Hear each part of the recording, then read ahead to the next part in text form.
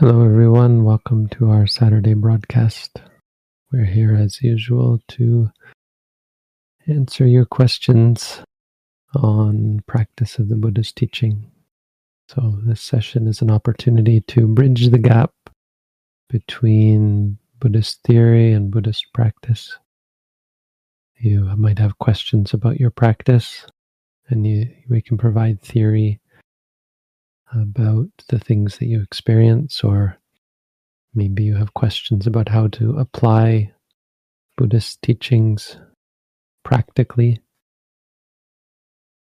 And those are the sorts of questions that we're looking to answer. So, as usual, you can post your questions in the chat at any time. We'll spend the first 15 minutes letting people come in and ask their questions and giving our volunteers an opportunity, a chance to, for the time to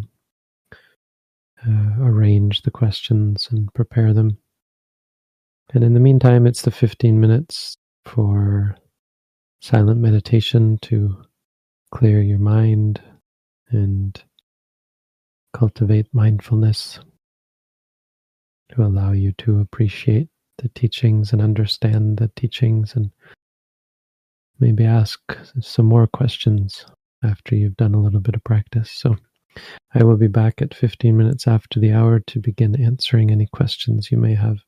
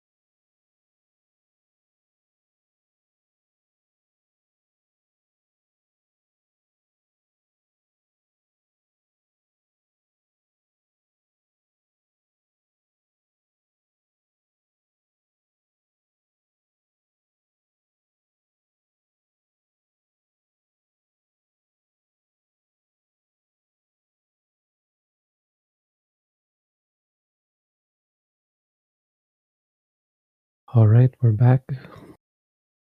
So from here on, we will begin to answer questions. I'd ask that the chat be limited to questions only from here on. Anything else will just be removed. If you have questions, you can continue to ask them. If you've asked your questions, or if you don't have questions, well, just stay mindful and listen. Hopefully it will be of value. Do you have questions? I find a lot of time while practicing that I feel like I'm progressing, and I gain this sense of pride in a way, and it takes me away from practice. Do you have any advice for this? Well, you really shouldn't look at it as though something takes you away from practice. That thing should be your object of practice. There's not a thing called practice that it takes you away from, right? So that's what you're experiencing. We're so used to judging our experiences as being bad or good or so on. And well, that's kind of what's going on here, right? You feel like you're progressing, so you judge it as good. There's probably liking. And then this thing that you call pride takes you away from the practice. You dislike that. But even the sense of pride, it should be taken as an object of mindfulness. You can note liking or disliking or that sort of thing. You can even say proud if you realize that you're proud. So pretty simple. It's not an issue. Just take it as an object.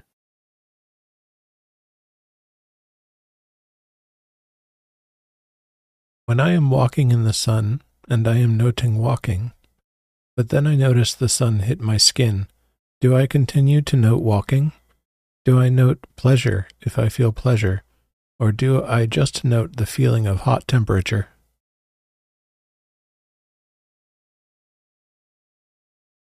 Well, if you're doing formal walking meditation, it doesn't sound like you're doing formal walking meditation, but if you were, you would have to kind of choose, and you probably wouldn't stop and note.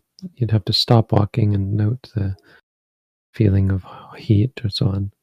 And if you like it, say liking. If it feels pleasurable, you can say pleasure. But it sounds like you're probably not doing formal practice, so it's fine to just try and note whatever you can. All of these things that you've mentioned are valid objects of noting.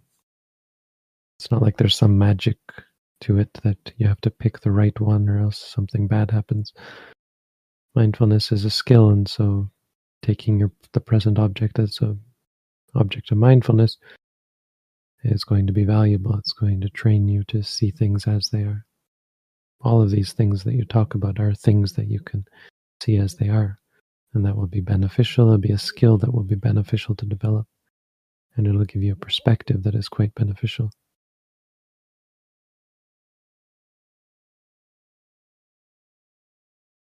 I notice that every day I have this desire to hear about the teachings.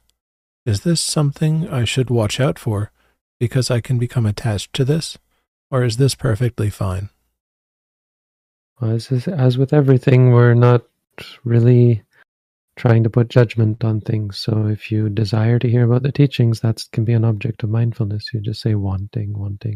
If you like something, like you hear a teaching and you like it, you'd say liking. Again, it's just about the perspective and the familiarity with things.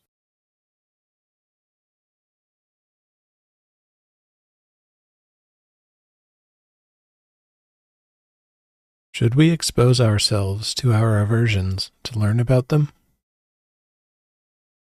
Well, you shouldn't actively try to expose.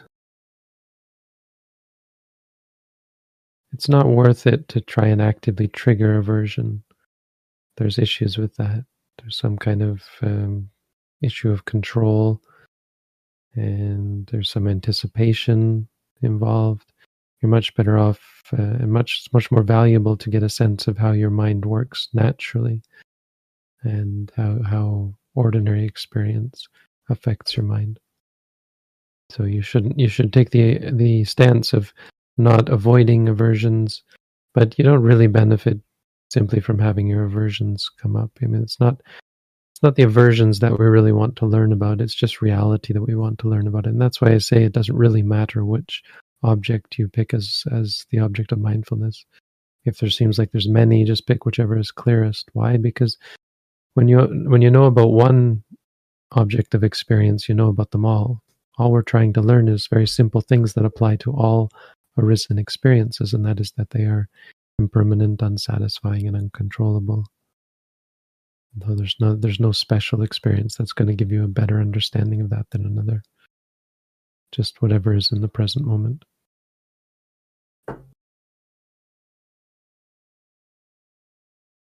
Apart from sati, what other mental qualities have to be proactively present during meditation? Yeah, I wouldn't worry about which mental qualities have to be proactively present. I mean, really proactively is probably misguided, thinking that you have to, like as though it was some kind of soup that you have to keep adding things to, and if I don't add salt, then it won't taste good, that sort of thing. There's no adding stuff like that. When you practice mindfulness, all the good qualities are there, or they will be from time to time, and the better you get at it, the more often those good qualities will be there. It's not like you have to go around looking for other qualities. There are many qualities that you should know about because they give you hints at when you are imbalanced or lacking and help you to have a clearer picture of what to pay attention to. Being able to notice when you're drowsy, for example, and I don't have enough effort, but you don't try to add effort. You just note the drowsiness and that sort of thing. Or you switch postures or whatever. Realizing, I've been sitting for too long, that's why I'm drowsy. I should get up and stand or do walking or something like that.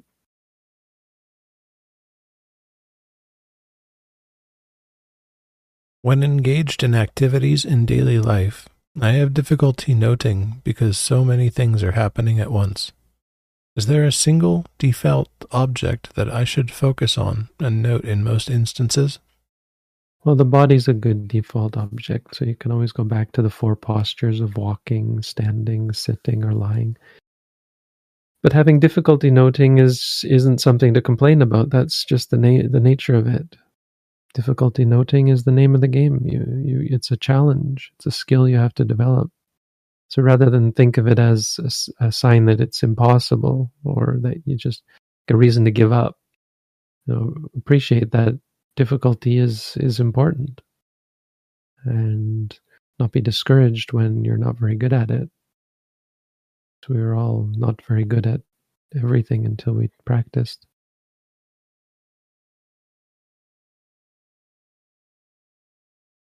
So many things are happening at once. You can just note something like overwhelmed or distracted. Those are good notes for that sort of occasion.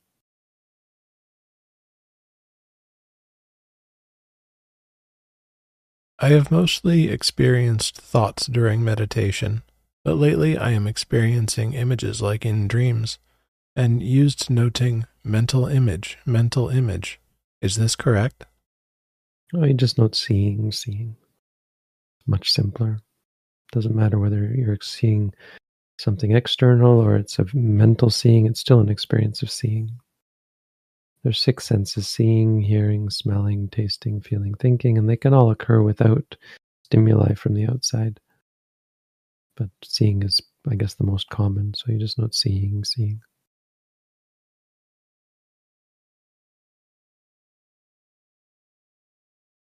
Are the terms sampajanya and tirasanya synonymous, and both refer to the same mental quality?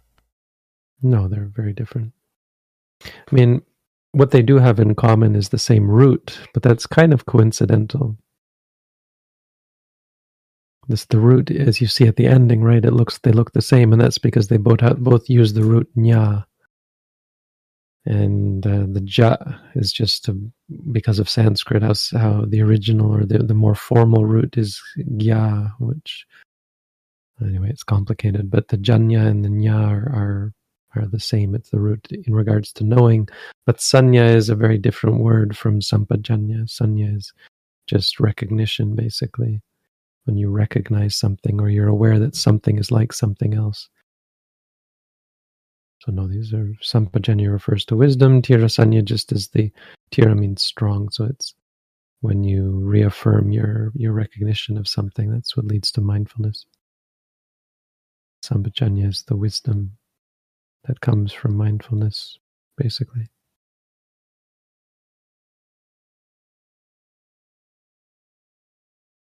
You said meeting with others is for speaking Dhamma or to be in silence. Is it impractical? It is impractical for my acquaintances. Is it compassionate to generate non-Dhamma thoughts for people uncomfortable with silence? Is it compassion and wisdom, or is this view ignorance and delusion, or behavior of a fool?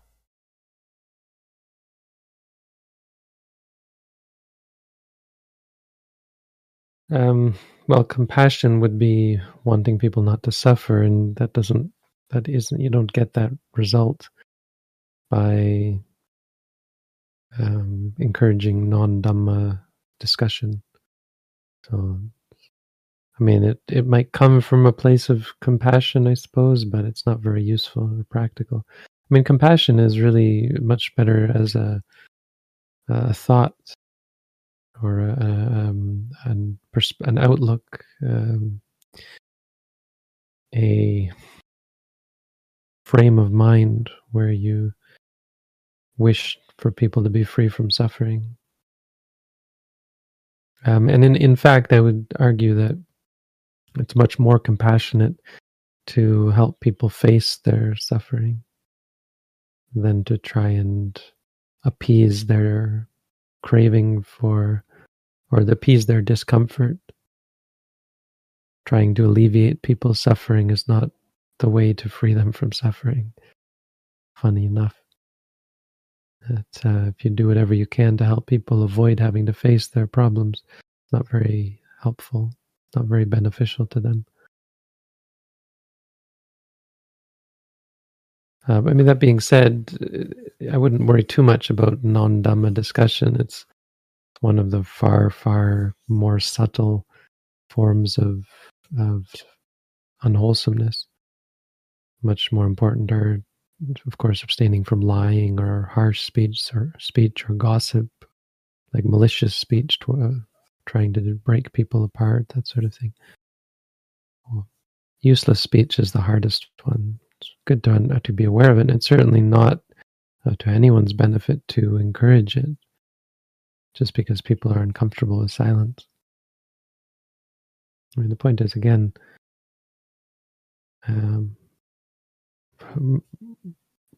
not helping people to avoid having to face the silence is not going to make it better. It's not going to make them better able to deal with the problem, right? You're always going to help them to avoid their problems. That doesn't work in the long run. It doesn't benefit anyone.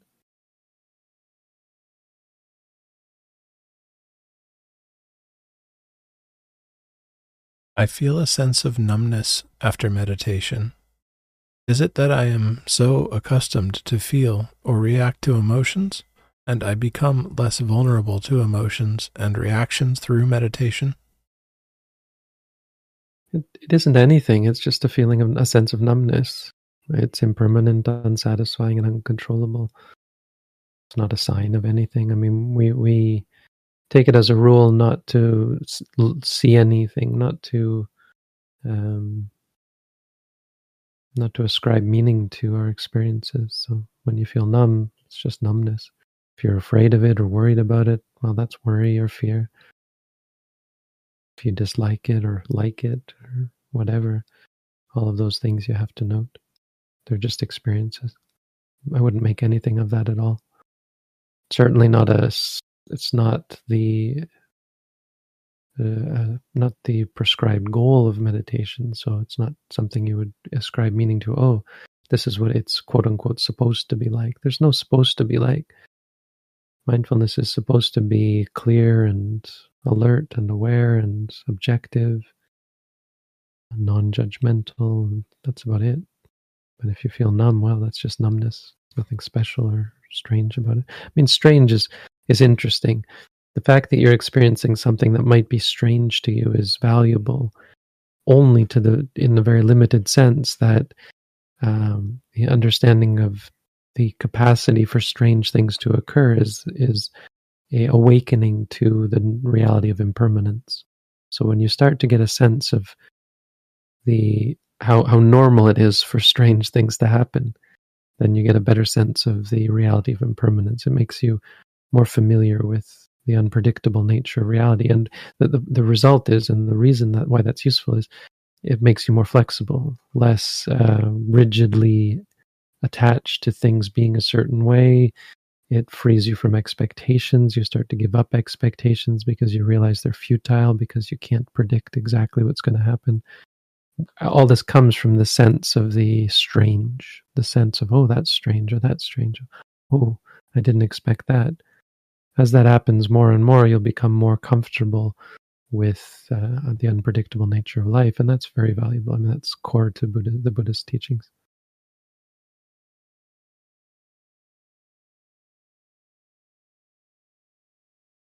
I regret learning about so many practices and teachings now, because thinking they might be wrong makes me feel like I am arrogant to reject teachings from senior monks. How can I get past this doubt? It's just a meditation object. There's nothing special as a obstacle about that. You just note it. If you have doubt, just say doubting. I mean, here I am giving you a very specific meditation technique, and you might think, oh, well, why should I follow this, or should I doubt? Is this the right way? Or, but I don't have anything to tell you except this is what will work, because it will work. I mean, if you note doubting, and confused, and disliking, and arrogant, you can even note. So arrogant can be a slippery one because it's hard to be mindful when you have delusion, but it's okay. I mean, you can note it when you realize you were being arrogant. You can note disliking, worry, all of these things. But don't make too much out of this. I mean, you regret you're creating a narrative, and you're making a sense that I have this problem, right? There will be an ego, or the sense of self attached to this sort of thing where I have this problem. Don't make a problem out of it. I mean, whenever it comes up, whenever things that you identify as this come up, note those things. Doubt is just doubt. Don't try to get past it. Try and take it as an object of mindfulness. Just try and see more clearly about it and about all the things surrounding it. And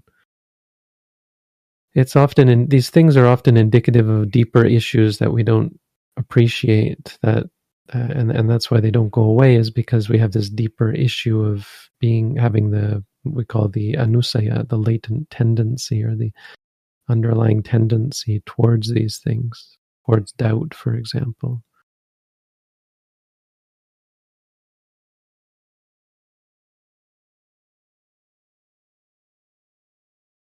I noticed lust when I am mindfully eating. Is lust just best described as the want for any pleasure? That's just a word. Lust we usually reserve for sexual desire. You don't usually talk about lust as relates to food, but maybe that's what you're talking about. You feel sexual desire when you're eating, but it doesn't sound like that. Normally, that's how we use the word, but again, just a word. So you notice desire. That's the point. And wanting or desire, you can just note wanting or desiring, craving, whatever seems clearest.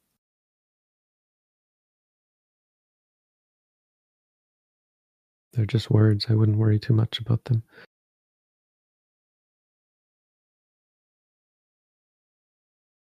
What is the difference between S.N. Goenka Vipassana and Theravada Vipassana? Well, S.N. Goenka was an Indian man who went to practice in Burma under a government official, I think, a government official in Burma who was a Theravada Buddhist. And so I can pretty much guarantee from all that I know of S.N. Goenka is that he is very much Theravada. And his organization is entirely Theravada. Now, I don't know if that's changed over time. I doubt it has. But if it has, I'm not aware of it, and I doubt that that's the case. So I certainly don't want to cast any sort of doubt upon him as not being Theravada. I mean, It's undoubtedly true in my mind that Goenka was a Theravada Buddhist, and that the Vipassana he taught was Theravada Buddhism. I don't. I mean, I think he maybe took some liberties, but not really liberties. He came up with his own technique and his own formula, but none of that strays from Theravada Buddhism, as far as I can think. I think our practice is better, but our practice is also Theravada Buddhism, and so it's not a matter. It's not the right question you're asking, because there is no difference. I mean, it's like saying, I don't know what it's saying. It's like, what's the difference between me and a Theravada monk? I mean, I am a Theravada monk. That's basically what you're asking. So it's not a great question. But you may be thinking that I've talked about ours as being Theravada, so you're referring to what we do. What we do is a different sort of technique. A lot of the theory is identical, which is, one of the great things and great things I would appreciate about S.N. Goenka is how good his theory is.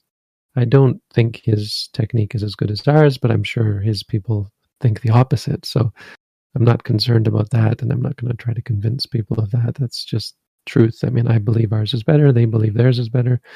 That's normal. That's to be expected.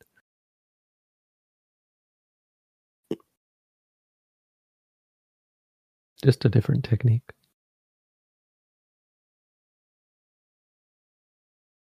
You often mention noting without being attached to self, but I do not understand practically how to remove the self while noting.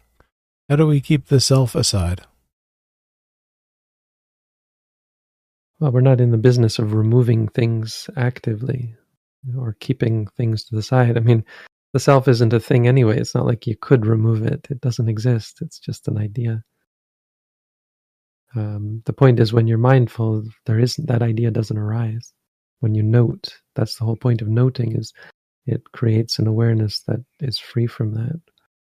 In that moment, there isn't that addition of me or mine under my control.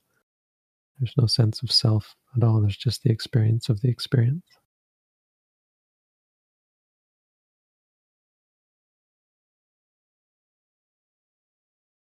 Are we manifesting the future in the present moment? I don't even know what that means. We aren't manifesting anything. I mean, we're just observing and reacting. That's what beings do. Are we manifesting it? It's just philosophical. I don't really have any comment on this question. What should one do with a broken Buddha statue? It feels wrong to throw it away. It may be bad karma. They generally recommend you either bury it, that's what I've heard people say, or you place it under a tree. Yeah, that's what Buddhists do in Thailand. They put them under trees. I think bury it is probably the more orthodox or the more approved of method. I wouldn't worry too much about it.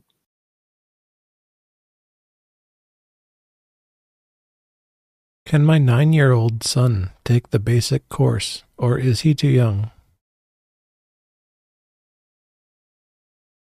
9 isn't technically too young, but no, it's not technically too young. So if he's into it and understands what it means, I mean, in our tradition, we have an at-home course that we encourage people to take first. So I would recommend he start there. I mean, he'd have to be a pretty special 9-year-old. Not that they don't exist, but he'll have to be pretty special to be able to even get through the at-home course. Meaning he has to do at least an hour a day, half walking, half sitting, getting up to 2 hours a day, half walking, half sitting, let alone the intensive course, which is 2 weeks of many hours a day. Certainly those 9-year-olds exist and have existed in the past, but I wouldn't be too discouraged if he's not able to do that at 9 years old. It'd be remarkable.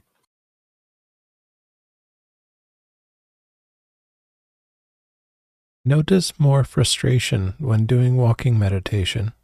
What are the reasons for doing walking before sitting? Well, there's a good reason. The frustration. You want to learn about these things. You're the one who reacts to things with frustration. You can't blame the walking meditation. Well, that's a great reason for doing it, is to become more patient and have to face your frustration. You're looking at it wrong, and that's feeding the frustration. You have to stop walking, put your feet together, and say, frustrated, frustrated. You got to taste it until your mind says, oh, I get it. This frustration's a bad idea. And then your mind just doesn't get frustrated.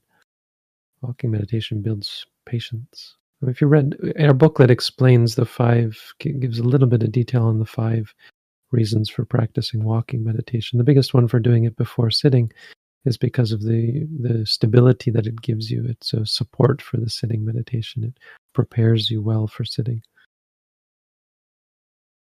The Buddha said the concentration lasts into the sitting.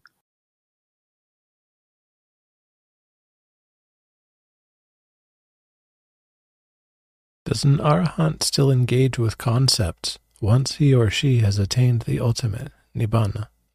As long as one engages with concepts mindfully, is this not considered delusion?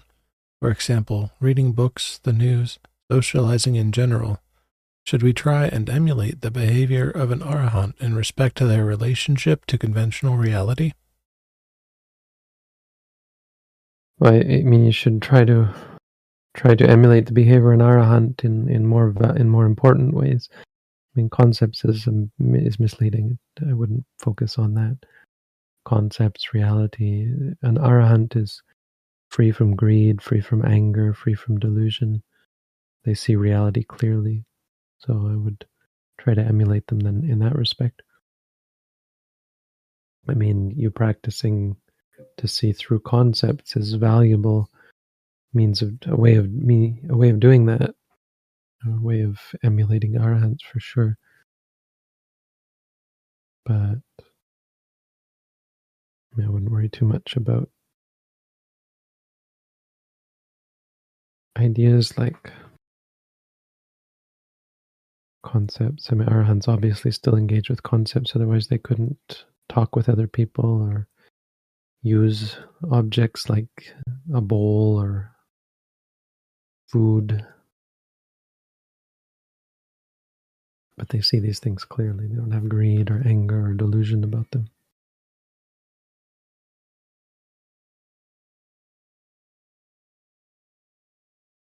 I heard a monk teach that the citta is separate from the 5 aggregates and is the part of us that knows and goes into the next life. Is this in line with your interpretations and teaching?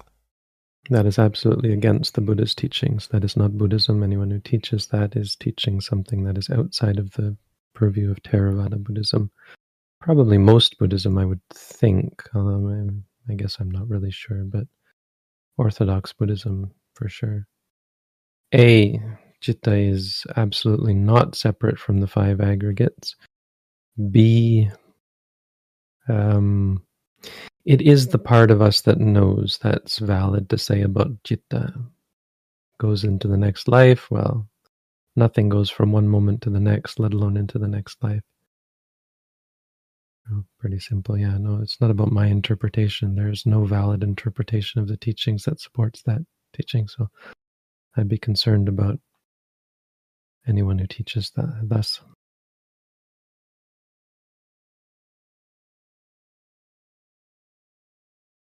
Can a sotapanna always enter the state of fruition when he wants to? No. No, it takes work. It takes preparation. It takes, often it takes even supportive goodness and wholesomeness from past lives to be able to easily and readily enter into it.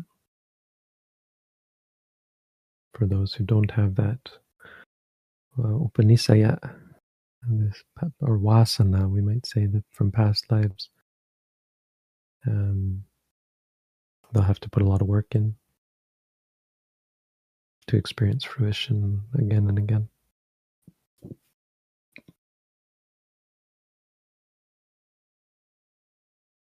What is the cause of attention-seeking behavior?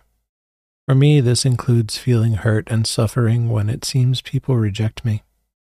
What specific practice, apart from insight meditation, would you suggest for this? I don't suggest any practice apart from insight meditation or Satipatthana Vipassana. No, that's the practice I suggest. So I like that people are getting creative and trying to make me answer things that are more interesting, because it's not very interesting to keep, if I keep answering, oh, just practice what I teach, just practice this thing that I have a link at the bottom of the screen. Just note it. I'm getting creative and you want new and more interesting answers, but unfortunately it's pretty simple. So when you feel hurt and suffering, one thing I could say, and I've said many times, of course, is that we're not really interested in the causes of things. We're just interested in the nature of them. We're only looking to see three things: impermanence, suffering, and non-self, and that's more about the nature of things than the cause of them.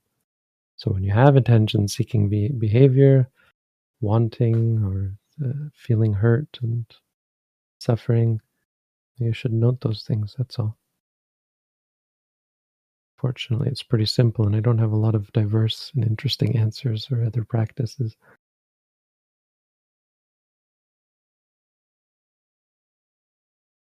Once we have clear knowing of the three characteristics through experience, what advantages are there of doing Satipatthana Vipassana compared to Anapanasati, for example?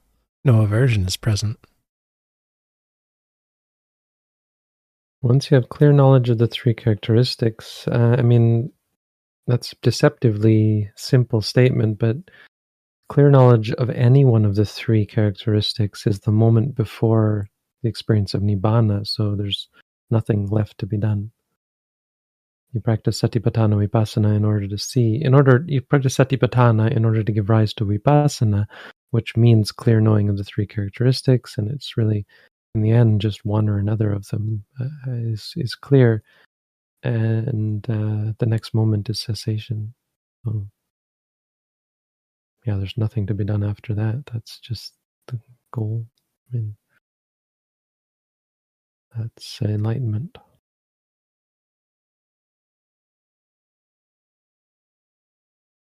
Why isn't there a unanimous meditation practice that leads to Vipassana based on the Satipatthana Sutta in Orthodox Theravada Buddhism?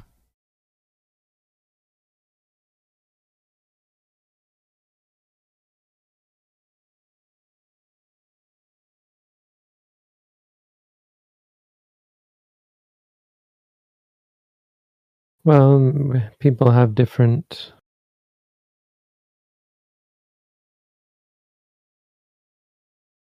characters, and that goes both for teachers and students. And sometimes those characters are wrong. What's the word? Are problematic and introduce harmful qualities. So even if they don't, there will be some change. Like, take for example how I learned to practice. I think of myself as someone who learned a very, very specific type of practice from a very specific teacher, and I learned it, really had it drilled into me over the course of a year, just hours and hours spent almost every day with my teacher, with one teacher, hearing him say the same things again and again and again, and really getting a strong sense of how he taught. And yet I start to notice that the way I teach has changed, and it changes not just based on who I am, but it's changed based on who my audience is. Teaching Westerners is a little bit different, and I couldn't really teach the way he teaches exactly. I mean, it's small things, but it does change. honestly, I mean, the technique itself, so the meditation practice itself really hasn't changed unless I've just slipped and introduced something unknowingly. I mean, pretty sure that what I'm doing is exactly the same, but I just mean to say that it changes for those reasons, because of the audience and because of who I am and how I understand it. I've seen people who I've taught and people who my teacher taught also adding things, and some of them added things that were, as I said, problematic. And that sort of thing can lead to really weird practices, but can also lead to a disappearance of a tradition and a renewal of a tradition, of a new technique that can be equally valid again under a new teacher, but kind of unique in a new way. Like it has to be sort of rediscovered and reinterpreted. And because it doesn't have the direct connection with an original teacher, it's going to be new. I mean, I'm just saying that technique isn't, this is what I should say, is that the technique isn't really the most important thing, and there are many ways of applying the same principles. I guess what I would say is, as far as technique that is withstand that has withstood the test of time, is the mantra. You can see in the ancient text the use of this mantra, repeating a word. Parikama, they call it parikama bhavana, where you repeat to yourself, like as we do rising, falling, or the counting can even be one, when you count your breaths, one, in one, in two, out two, that sort of thing. When you note buddho, the Buddha. So that's pretty enduring. The 6 parts to the walking step, or even just walking meditation in general, is pretty enduring. I mean, there's not a lot of variation. There are some weird practices out there that do vary, but I would say what we do is pretty orthodox. And then, of course, there's also the Satipatthana Sutta that gives some instruction that we follow as best we can. I mean, it's just fairly general instruction, but there are lots of very old techniques that have withstood the test of time, like the 32 parts of the body. There's Metta Bhavana. That's very standard, sort of. I would say there's some pretty unanimous practices. Oh, but you say that lead to Vipassana. Yeah. I don't know. I mean, I think ours is pretty orthodox.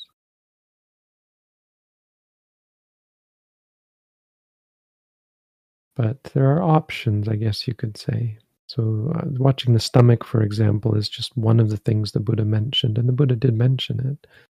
But it's one in a long list of things that you could use as an object. And there's kind of a reason for using it. And I guess the other thing is that there are 2 sort of orthodox ways of attaining, or of attaining vipassana, of attaining wisdom. And one is through the practice of samatha first, and one is not. And the way we practice is not with samatha first. And that's what leads to complications, complexity. So some people will do samatha first, and they have different practices for being mindful of the objects of the samatha meditation.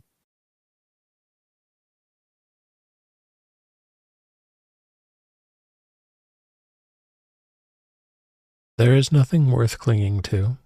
All beings in samsara have delusion. The teachings focus on right view. What is the relation between clinging, delusion, and wrong view?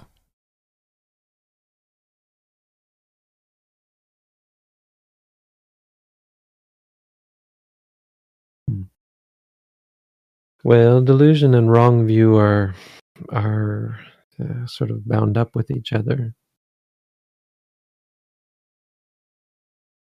You don't need wrong view to have delusion. You can have delusion without wrong view. Think. Yeah. Well, I mean, ignorance is at the root, right? And there are different types of delusion. I mean, delusion is present in any unwholesome mind state. So when you have clinging, there's also delusion, right? So it's not always wrong view, because some clinging has right or wrong view, and some clinging doesn't have wrong view. but it's still clinging and it still has delusion, because delusion is at the root of every unwholesome state. I don't know. I mean, this seems like a fairly intellectual question. I wouldn't worry too much about the relationship. Just try and note the clinging as best you can.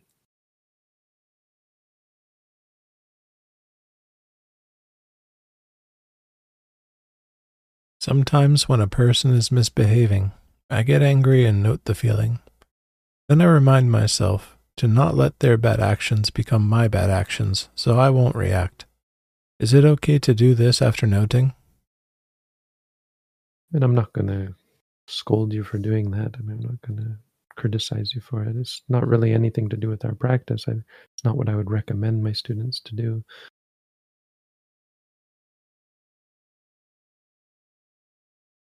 I mean, it's just a very minor remark. Is that the problem with that is you're trying to control yourself. You're trying to enforce some kind of behavior. I mean, even nudging or, yes, as you say, reminding yourself. And it's not really the best approach. You're much better off just trying to observe your mind and try and understand your tendencies, because a better understanding of how you do let bad actions become your own, or that sort of thing, the more you're going, the less power they're going to have, and the less inclination you're going to have towards them. You'll just see them for what they are, which is a cause of suffering, and you'll just disincline towards them.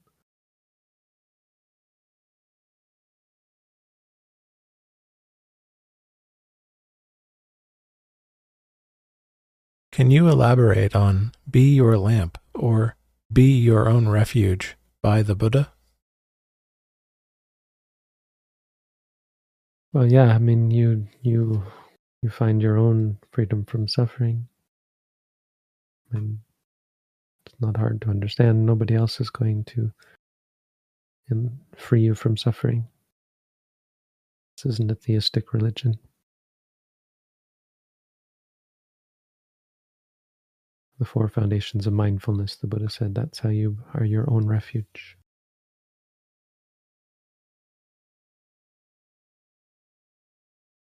How important is having a teacher while practicing? Pretty important. Unless you're a long-time practitioner and you've done practice under a teacher, or unless you're like a Buddha or something. If you're a Pacceka Buddha, you don't need a teacher. But unless you're... I mean, a lot of people think that they're special, and most of those people who think that they don't need a teacher do actually need a teacher, or would benefit greatly from having a teacher. So be careful before you think you don't need a teacher, because chances are you do. And it certainly can't hurt. I mean, if anything, it will just make you humble, because you have to put up with someone who you don't need, right? You have to put up with someone who is telling you things you already know, and that takes patience. That's at the very least, if you were someone who didn't need a teacher. But most likely, everyone needs it. Pretty much everyone needs a teacher. Practically speaking, everyone needs a teacher. You're not really going to find a person who doesn't. Not in this world. It's very important.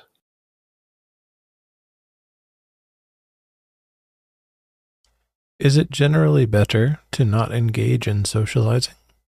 Since I've started practicing, I can see how distracted simple talks and conversations make me and occupy my mind. Yes and yes. I mean, yes, it's better to not engage in socializing, absolutely. And yes, the fact that you see that's a sign of progress. I mean, a good thing to hear. This is a sign that this person who posted this question has some greatness of mind and has come to see the futility and the negative consequences of idle chatter and of craving. You know, desire for pleasure that comes from engagement and the stress involved with needing other people's approval, etc., etc.